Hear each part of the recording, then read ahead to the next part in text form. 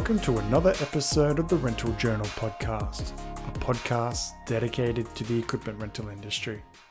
I'm your host, Mark Simonson, and today's podcast episode is sponsored by Arrow. Arrow is the all-in-one sales tool built for you. In less than 3 clicks, you can now find assets and share to your customers. Streamline paperwork with deal mode, where you can create and send rental deal elements in seconds from anywhere. Arrow is the tool built to power up your rental process with seamless inventory management, smart marketing, and reporting tools, all from one platform. Finally, a better way to CRM. Build and close big deals the simple, powerful way with Arrow. Visit rentalarrow.com/podcast to book your demo today. Today's guest is Ash Woodcock. Ash is the owner and CEO of a company called RPM Hire, who recently hit their 10-year anniversary. Now, Ash started RPM Hire when he was just 23 years old and has organically grown the business over the past 10 years. So I'm very interested to understand his mindset on how he started the business in the beginning and how he's grown the business over the past decade as well. Because I think it's important that we get the mindset of these young entrepreneurs that are coming into the equipment rental industry as well, and understanding the direction of where they're going and how they've gone through some of the challenges they've faced as well. So Ash, thank you for joining me today. To kick things off, can you talk to me about how you first got involved in the equipment rental industry?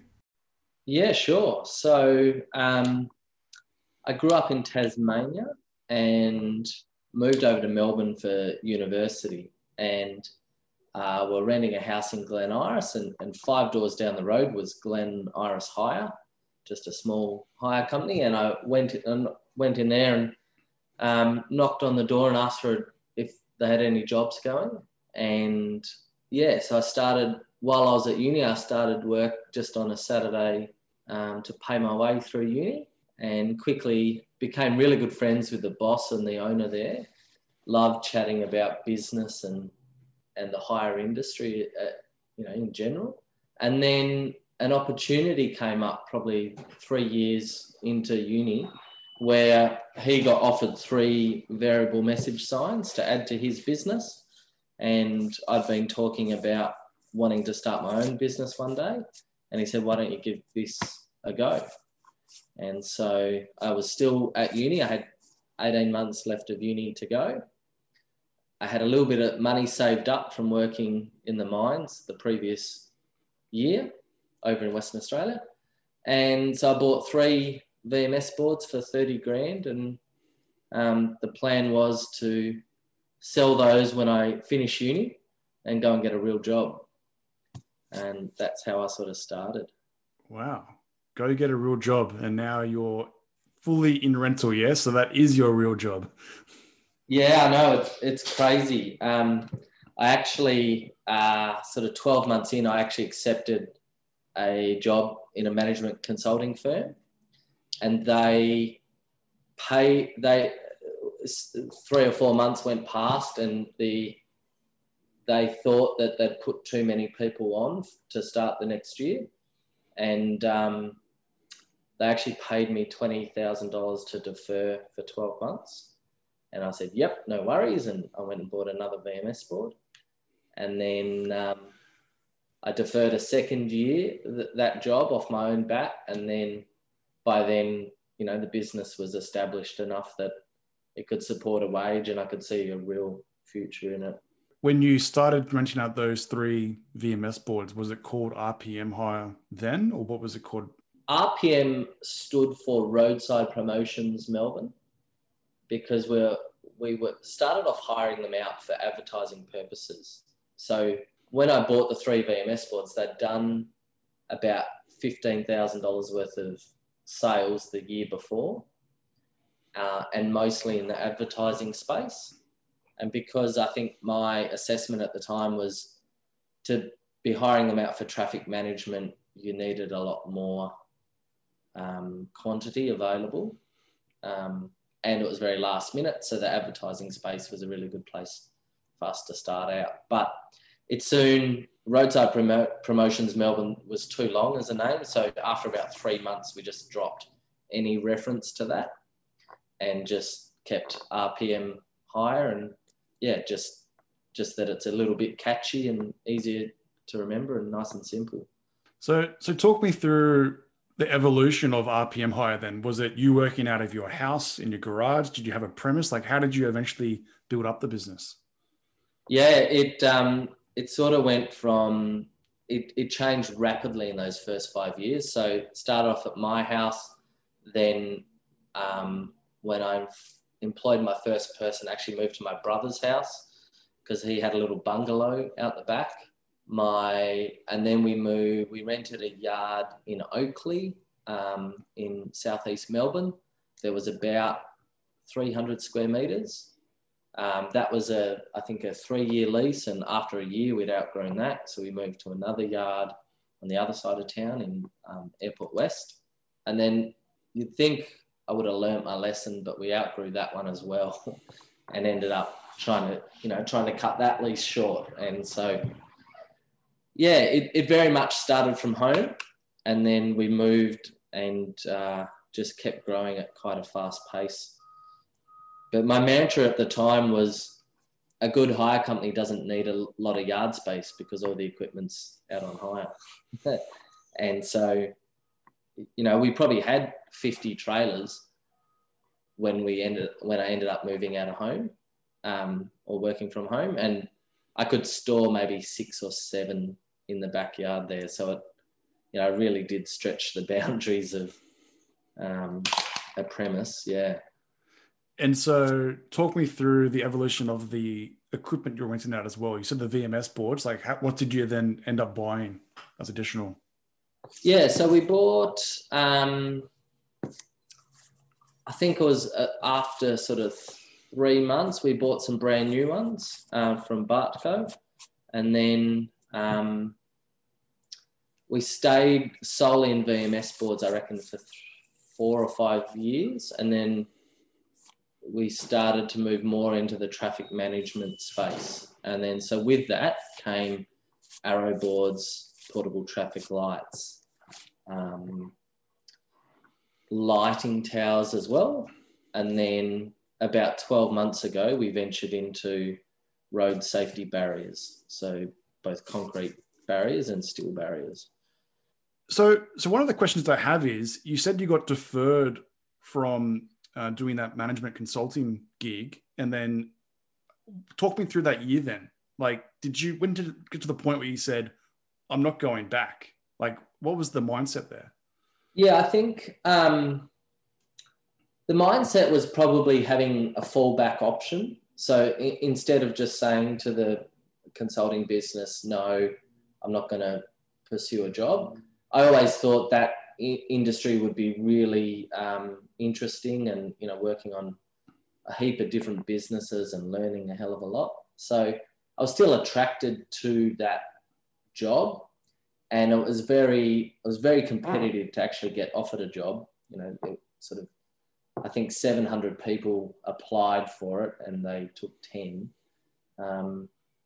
So I didn't want to throw it away, but when they offered $20,000 to defer 12 months, it's like all my dreams came true, because I wasn't ready to give the business up. And yeah, I was able to essentially buy myself some time, buy myself 12 months. And then I asked for a deferral for another 12 months. And by then, we'd built the business to a decent size that, it could support my wage. And I think we had 3 or 4 staff at the time.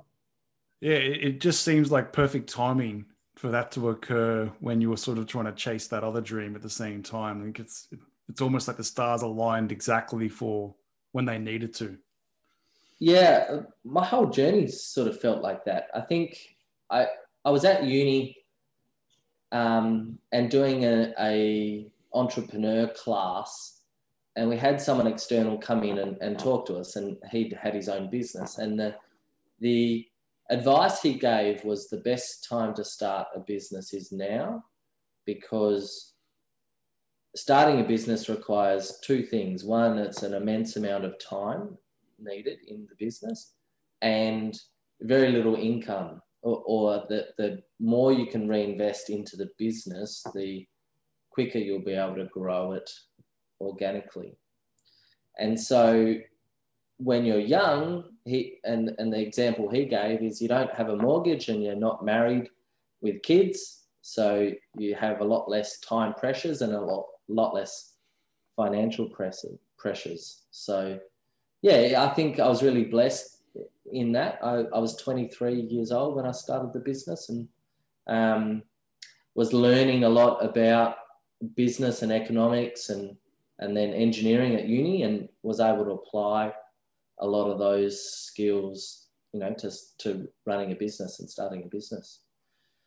Yeah. And so when you said like the stars aligned, it's almost like luck, but do you think that you can create your own luck at the same time? Yeah, absolutely. I think I really like that saying, the harder you work, the luckier you get. Yes. And also having a open mindset, or an opportunity led mindset. So just being, I think I'm always been a really positive person, but always looking out for opportunity. Yeah. And was there much anxiety around buying assets, bringing them on board, onboarding new people? Because you're doing this at a very young age at the same time. So talk me through that side. Yeah, absolutely. I consider myself actually very risk averse, which people struggle to comprehend. Starting a business and running a business and growing it quite rapidly. But we were always sort of playing catch up. And so through the peaks and troughs of business, with any business, we'd try and cross hire for the peaks and then use our equipment, have our equipment utilization for the troughs. So in those first 5 years, we essentially had 100% utilization. And we'd cross hire quite considerably, and it's still a way we do it today. But I think for me, I didn't really draw a wage out of the business for the first 5 years. So any money we made, we reinvested, and that was, I guess, part of the vision to become a great company. But also, now I think of it, the biggest thing that actually drove me to buy more equipment was the ability to always say yes to our customers. And so I remember one specific time where a big hire company had actually cut us off from hiring from them because they found us to be a threat to their business. And that had the effect that I went out the next day and I purchased an extra 20 signs because I just lost, some assurity that we could always cross hire from that company to fulfill our customers' needs. And I'd be able to count on my hand the number of times we've had to say no to a customer in 10 years. So, really not wanting to say no and being driven by that, desire just to help out our customers and always be there for them and be able to supply them. I think it's a really important factor around growing a small business or a startup that you need to always say yes to a certain extent and then maneuver as required. If you try and stay rigid in your ways, you're going to be blocked by so many challenges that you're probably going to stunt your growth, if not go under. Yeah, absolutely. And I think that's one of the great advantages small businesses have over the much larger ones, is that ability to move quickly, to be adaptable, to meet, specific clients' needs and not be, slow moving and rigid. Yeah.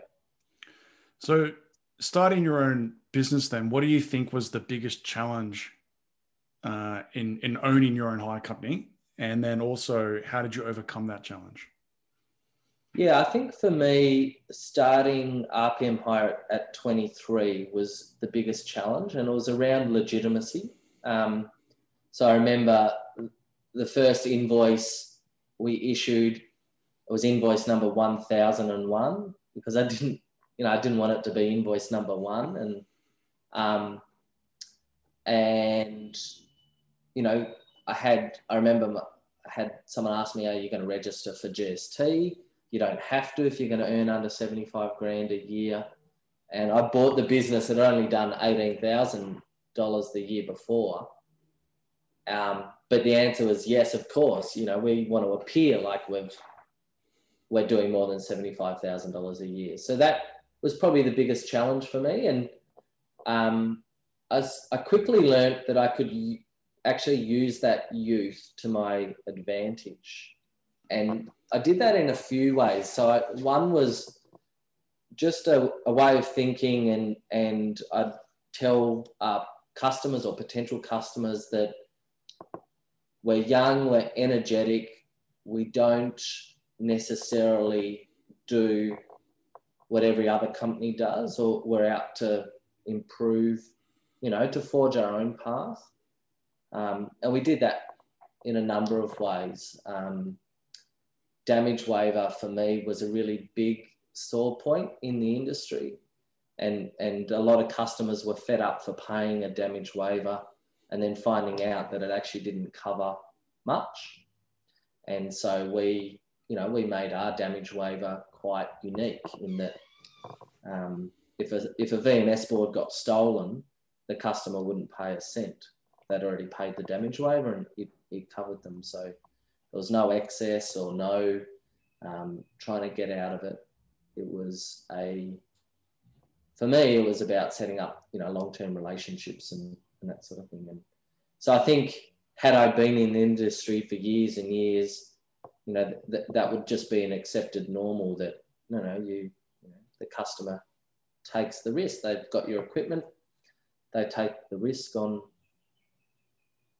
its security, and, they should pay for it. And I guess the traffic industry is a little bit unique in that we actually go and set the equipment up, and our customers for a VMS board will rarely actually touch it. So it was a bit of a strength that we could tap into against some of the bigger players and really play on it. Yeah.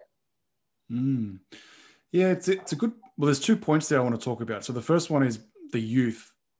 Did you find people almost disregarded you to a certain extent at all? Or talk me through that at the very start. I think I feared that they would, but what I found in reality is that I actually probably had a lot of people really look out for me and take me under their wing, and customers as well. But I felt probably it was pressure I put on myself, but I felt like I always had to try and prove myself and prove, that I could do it, and I could, solve these issues for our customers or provide them a really good service. But in reality, we had some, and we still do have some really wonderful customers that I think actually wanted to see us do really well, and were quite really supportive, and there's certainly some business owners in the traffic management industry would have been the people that I probably learnt the most of in those early days. Yeah, and the second point I was going to say was when you started recruiting people in the business, was there one of those people that really understood the industry in there, or was it everyone was fairly fresh to the industry? My first ever sort of office employee had worked at a competitor for sort of 10 years, I think. And she worked with me for 12 months. But then, yeah, I sort of, in a way, we butted heads a little bit in the way that she went about it. It really wasn't the way I saw how to run a business or how to interact with customers. And so in the end, she actually moved and started up her own hire company with a couple of other people. So in the early days, I found the recruiting process was easiest by recruiting uni students that, I was much more comfortable managing. They're a similar age to me or a little bit younger, but very flexible, very adaptable. We actually found like a really specific type of person that worked really well for us as a driver. And that was a uni student that had grown up in the country, either studying engineering or a degree similar to that. And that, they were good drivers. They could drive manual vehicles and reverse trailers, and then they could work all hours of the night, or if you needed them to work 15 hours a day, they could. And then, so yeah, that was, I think, in the early days, that's how we sort of did it. And then it's only recently that we've employed people that have been from the hire industry. And I assume it's important that you want to keep that culture and that mindset to think differently to your competitors and not just go back to what's just called the norm. Is that probably where you're at the moment as well? Yeah, absolutely. Yeah. So not necessarily think differently to our competitors, but just try and not take industry norms as a given. So, and I think that's been one of the benefits. So, just a really positive mindset, buying into the vision that we want to be the best hire company in our field. And, the other thing in the last 4 or 5 years that has worked really well for us has been really clear communication around our values, and then sharing them. In the last couple of years, we sort of go through them on a monthly basis with the whole team, and then we tie a lot of our decision making and reviews and toolbox meetings all back to those values of the business. And I think that's a certain type of leadership as well, which it sounds like plays a big part in terms of you growing the business. If you don't have that form of leadership to set these values, to set these I don't call them rules, but the standard and the culture within the business, it's hard to grow it in the shape and form that you want. So how have you learned that leadership side of it?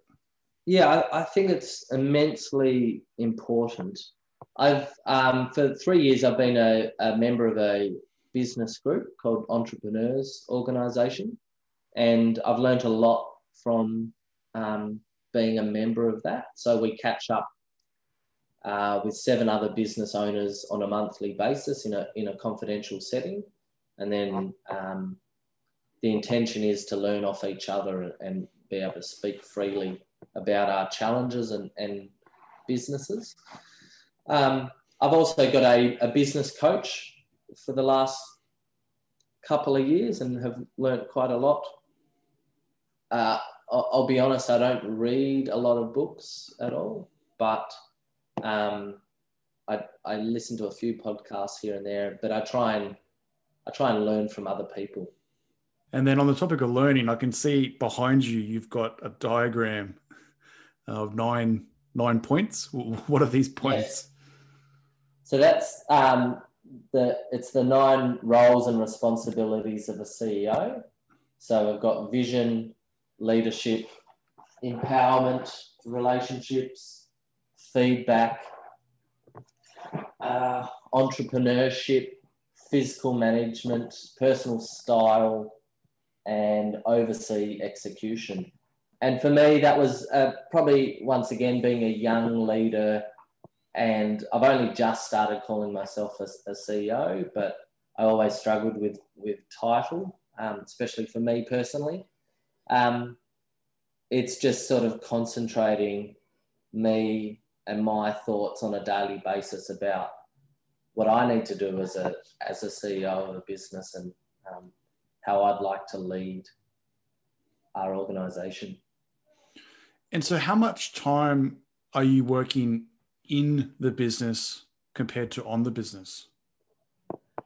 A good question. It's probably 50-50 at the moment, which is much better than previous years. And I still very much enjoy working in the business. A lot of the hire industry is problem solving, and I really enjoy problem solving. And I don't like to call it putting out fires, because I think if you're quick enough on the problem solving, it's not a fire necessarily. Yeah, so 50-50, I think, at the moment. Yeah. I think it's a challenge that a lot of business owners go through, where if they don't make that adjustment and they get 10, 15, 20 years into their business, trying to employ a general manager or a CEO or someone to help out in that role becomes a big challenge in itself. So it's good that you've been able to identify that, because I know many people that really struggle with that. And it turns into a bit of a micromanaging situation as well, where you're trying to tell your team what to do, and you need to let them grow into their roles and their place in the business as well. Absolutely, and it has been a challenge for me. We've got some wonderful staff here that are really capable. I think in the early days, or when they first started, just that desire not to make any mistakes for our customers probably came across as, whether it be micromanagement or just constantly wanting to know everything that's happening.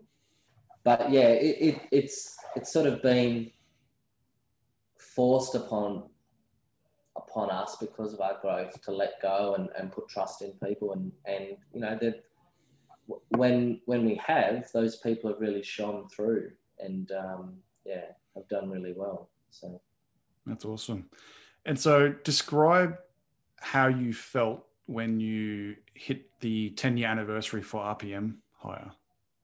Yeah, pretty humbling, actually. A lot of people say even 3 years in business is, 90% fail in the first 3 years. I can't remember the stat exactly, but yeah, it's been a really incredible journey over the last 10 years, and the next 10 I'm very excited about.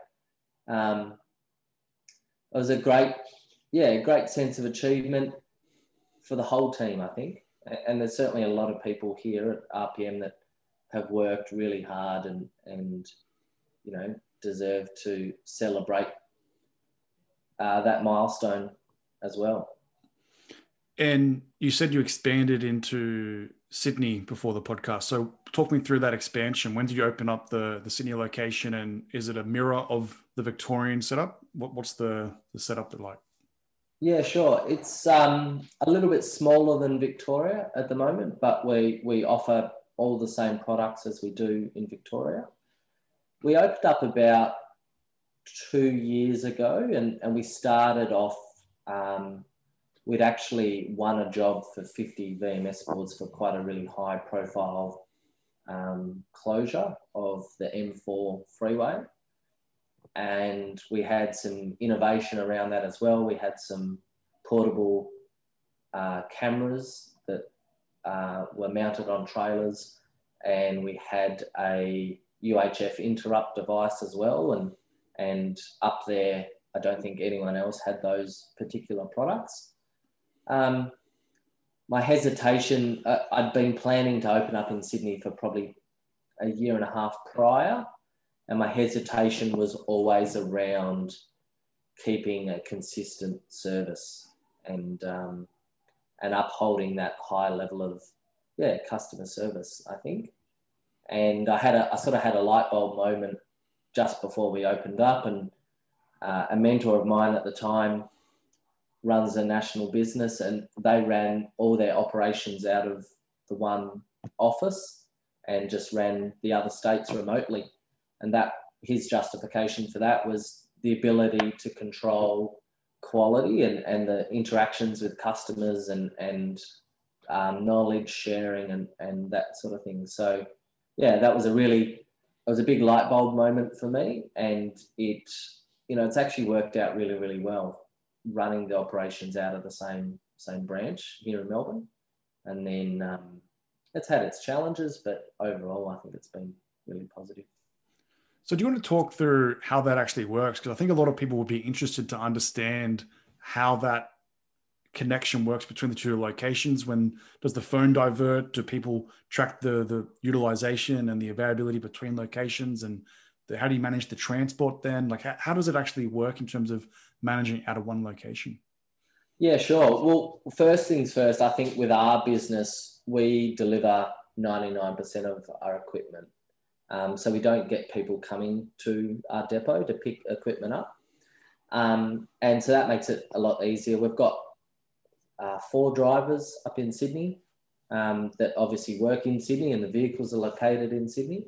And then operate all the phones just come through to Melbourne. So we've now got a dedicated operations manager for New South Wales, but she's still based here in Melbourne.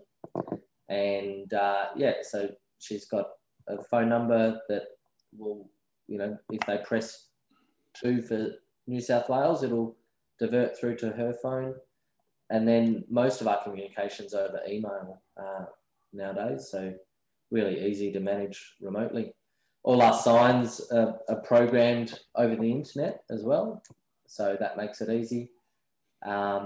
And then we've got GPS trackers in our sort of utes and some of our other equipment as well, so we can sort of keep an eye on things remotely and have a really good understanding of where our drivers are, where the equipment is, how it's performing and how it's operating. Yeah, it must give you excitement around the possibilities for further expansion. If that model is working, you could really open up a location anywhere in Australia if you wanted to, and relay that same methodology. Yeah, absolutely. And, even extend it to other places in the world. Yeah, absolutely. And I think I remember going on holiday to Thailand and sitting on the beach one morning, and we had staff, but there were a few things that I had to do. And so just sitting on the beach one morning with my laptop hooked up to the Wi-Fi off my phone, and I was changing messages on VMS boards back in Melbourne in real time. So, yeah, I think technology these days has really opened up a lot of people's eyes about what is possible. And ours as well. I think and once again, that's another example of using youth to our advantage. But it sounds like you almost gave away a little bit of a hint of overseas expansion. One day, yeah, one day, I think so. My vision for the business has always been to provide an avenue for our staff, to continue to learn and grow, and myself as well, but also extend that out to our staff. And so, yeah, who knows? In 5 years, we might have conquered Australia and ready for the next challenge. So what advice would you give to somebody that's thinking about starting up their own hire business? Yeah, it's a really, really good question.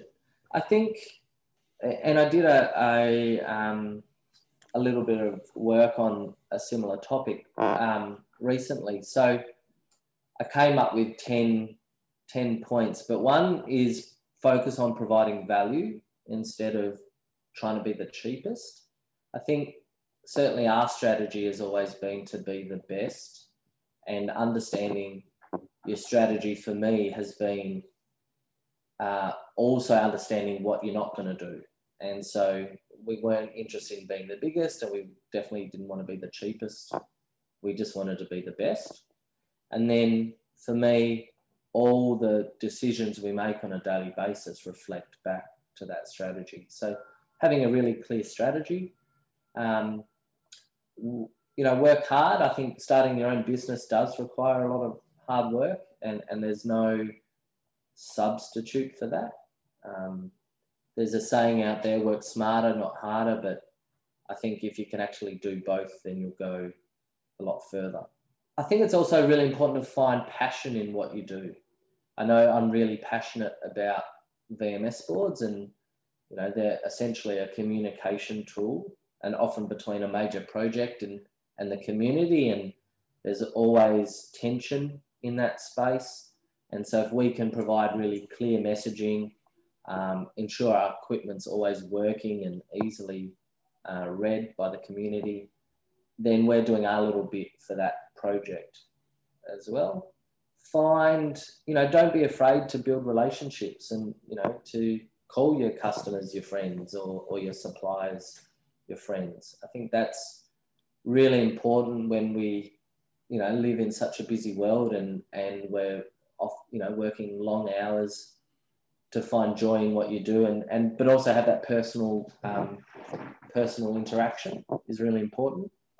Having a positive mindset is really helpful when running your own business, because you can, if and maybe the anxious sort of type of person's not suited to running a business, but there's problems that pop up almost on a daily basis that you could really get hung up on, and you've got to keep moving forward. One I really like is this notion that nobody's perfect, and if you can accept it, you'll be able to. I think it might be linked to my leadership style, but even from a personal perspective, don't expect yourself to be perfect. So allow people to make mistakes, and don't be too harsh on them. But I think that, coupled with the right mindset, and that people that are willing to learn and open to learning, makes that really important. And yeah, I think the last one would just be never stop learning. We can always do better. We can always learn new things. And that's been a really great lesson for me over the years. Yeah, all the great points. And did you document this for another project, did you as well? Or I did a LinkedIn post a couple of weeks ago. Yeah, it was 10 lessons. It was called 10 Lessons from 10 Years in Business. It's good that you also make the time to reflect and sort of learn from your past as well. I think a lot of people are I like to use the analogy, people are always on the treadmill and they never get off, and they're just stuck on the treadmill. I love that analogy. And I feel like it can apply to anything in life, not just business. It could be your family, your friends, sport, education, mental health, whatever it might be. It all, if you don't take a time to reflect, it can really impact whatever you're doing. Absolutely. And it's a way of learning too, isn't it? And learning how you can do better, or recognizing what you did really well.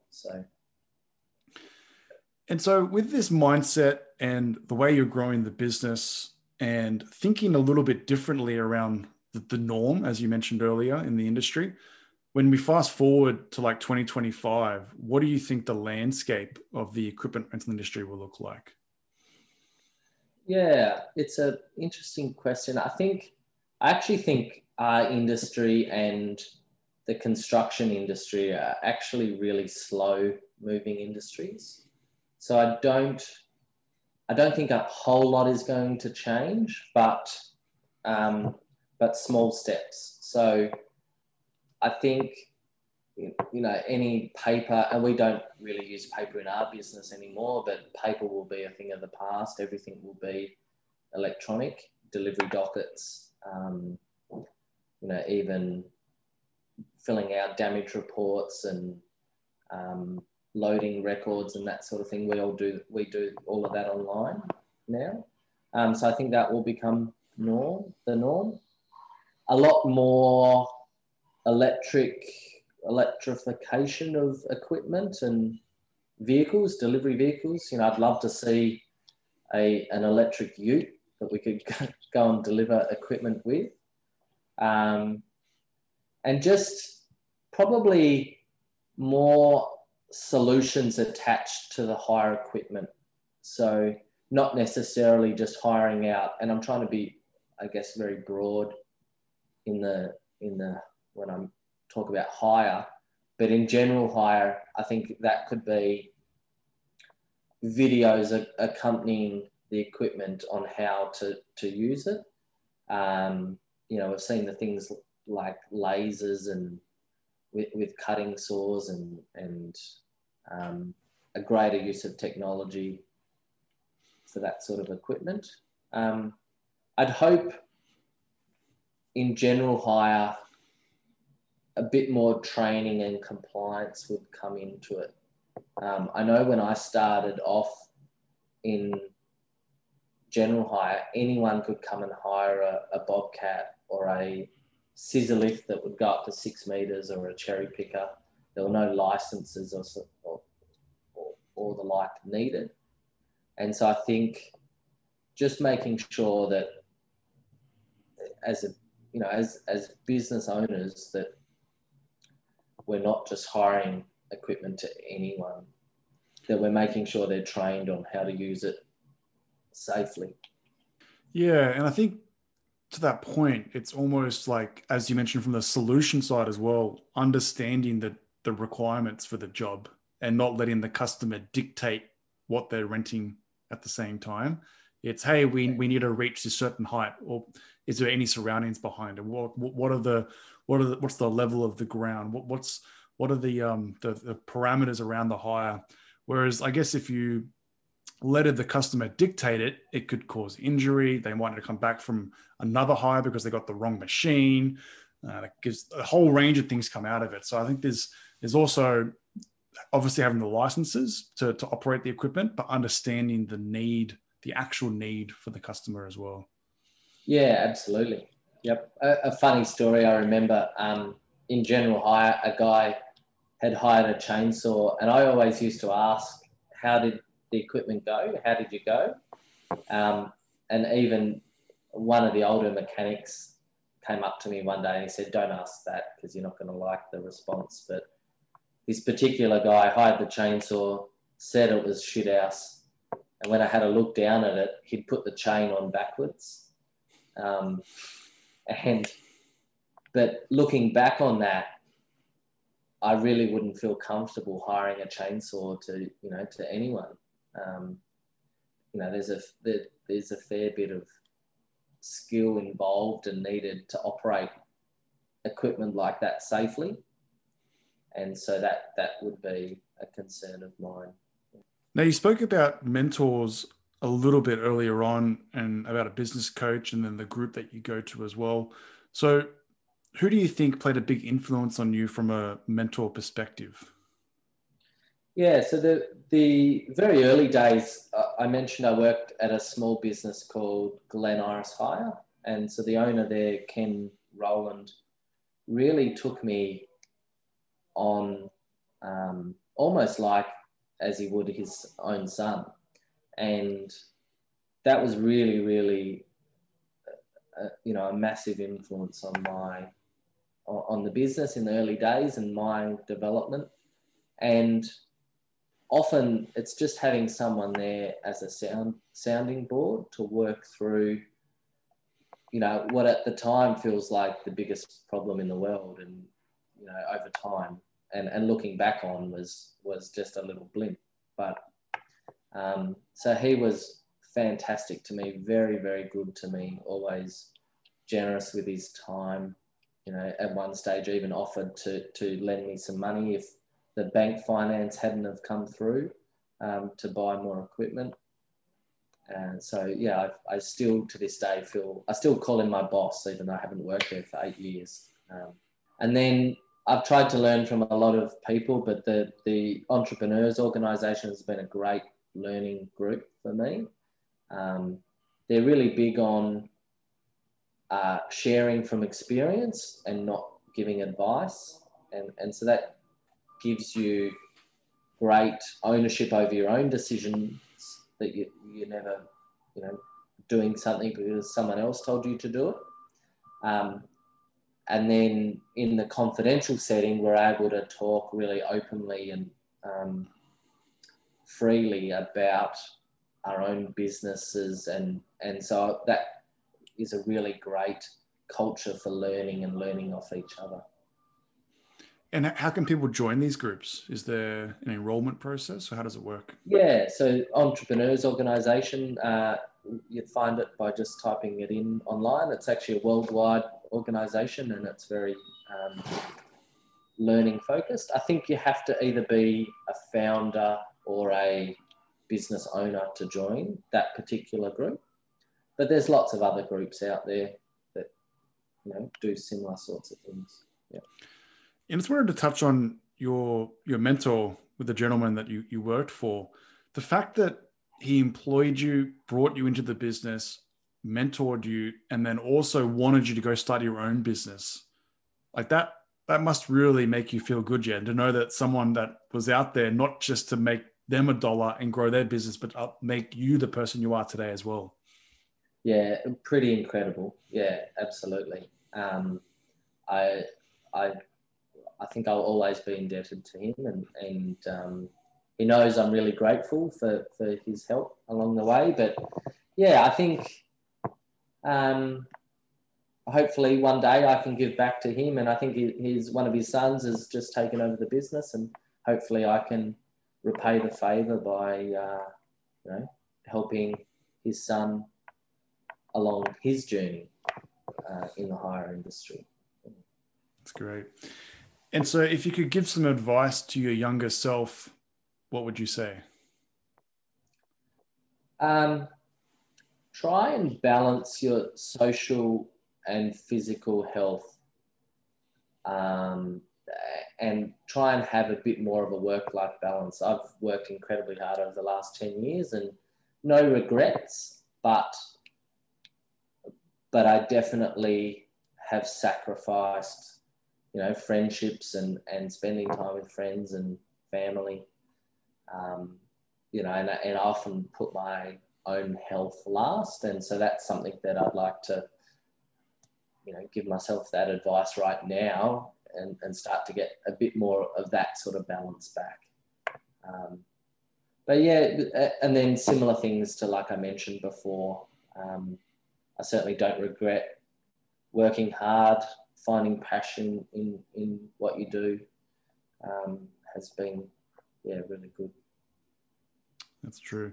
I think it is hard to start your own business or even be really focused on your career even and not sacrifice certain things. So it is a balance, and you probably only learn that with age as well. You learn what your boundaries are, and you learn when you need to sort of give yourself a break, or you learn when you're fracturing a relationship or whatever it might be.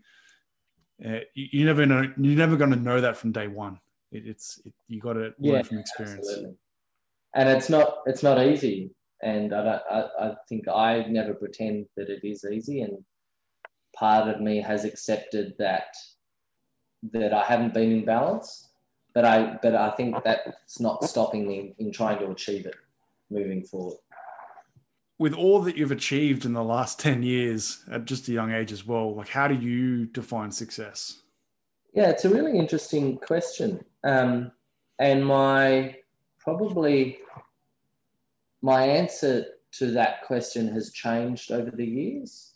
And so for me, it's not I'm not trying to claim it as original, but the definition of success that resonates most with me is the ability to positively influence other people. And that's how I define success. All right, Ash, I really want to thank you for coming on the Rental Journal podcast. Great. Thank you very much for having me, Mark. This podcast episode was proudly supported by our premier partner, Kennards Hire.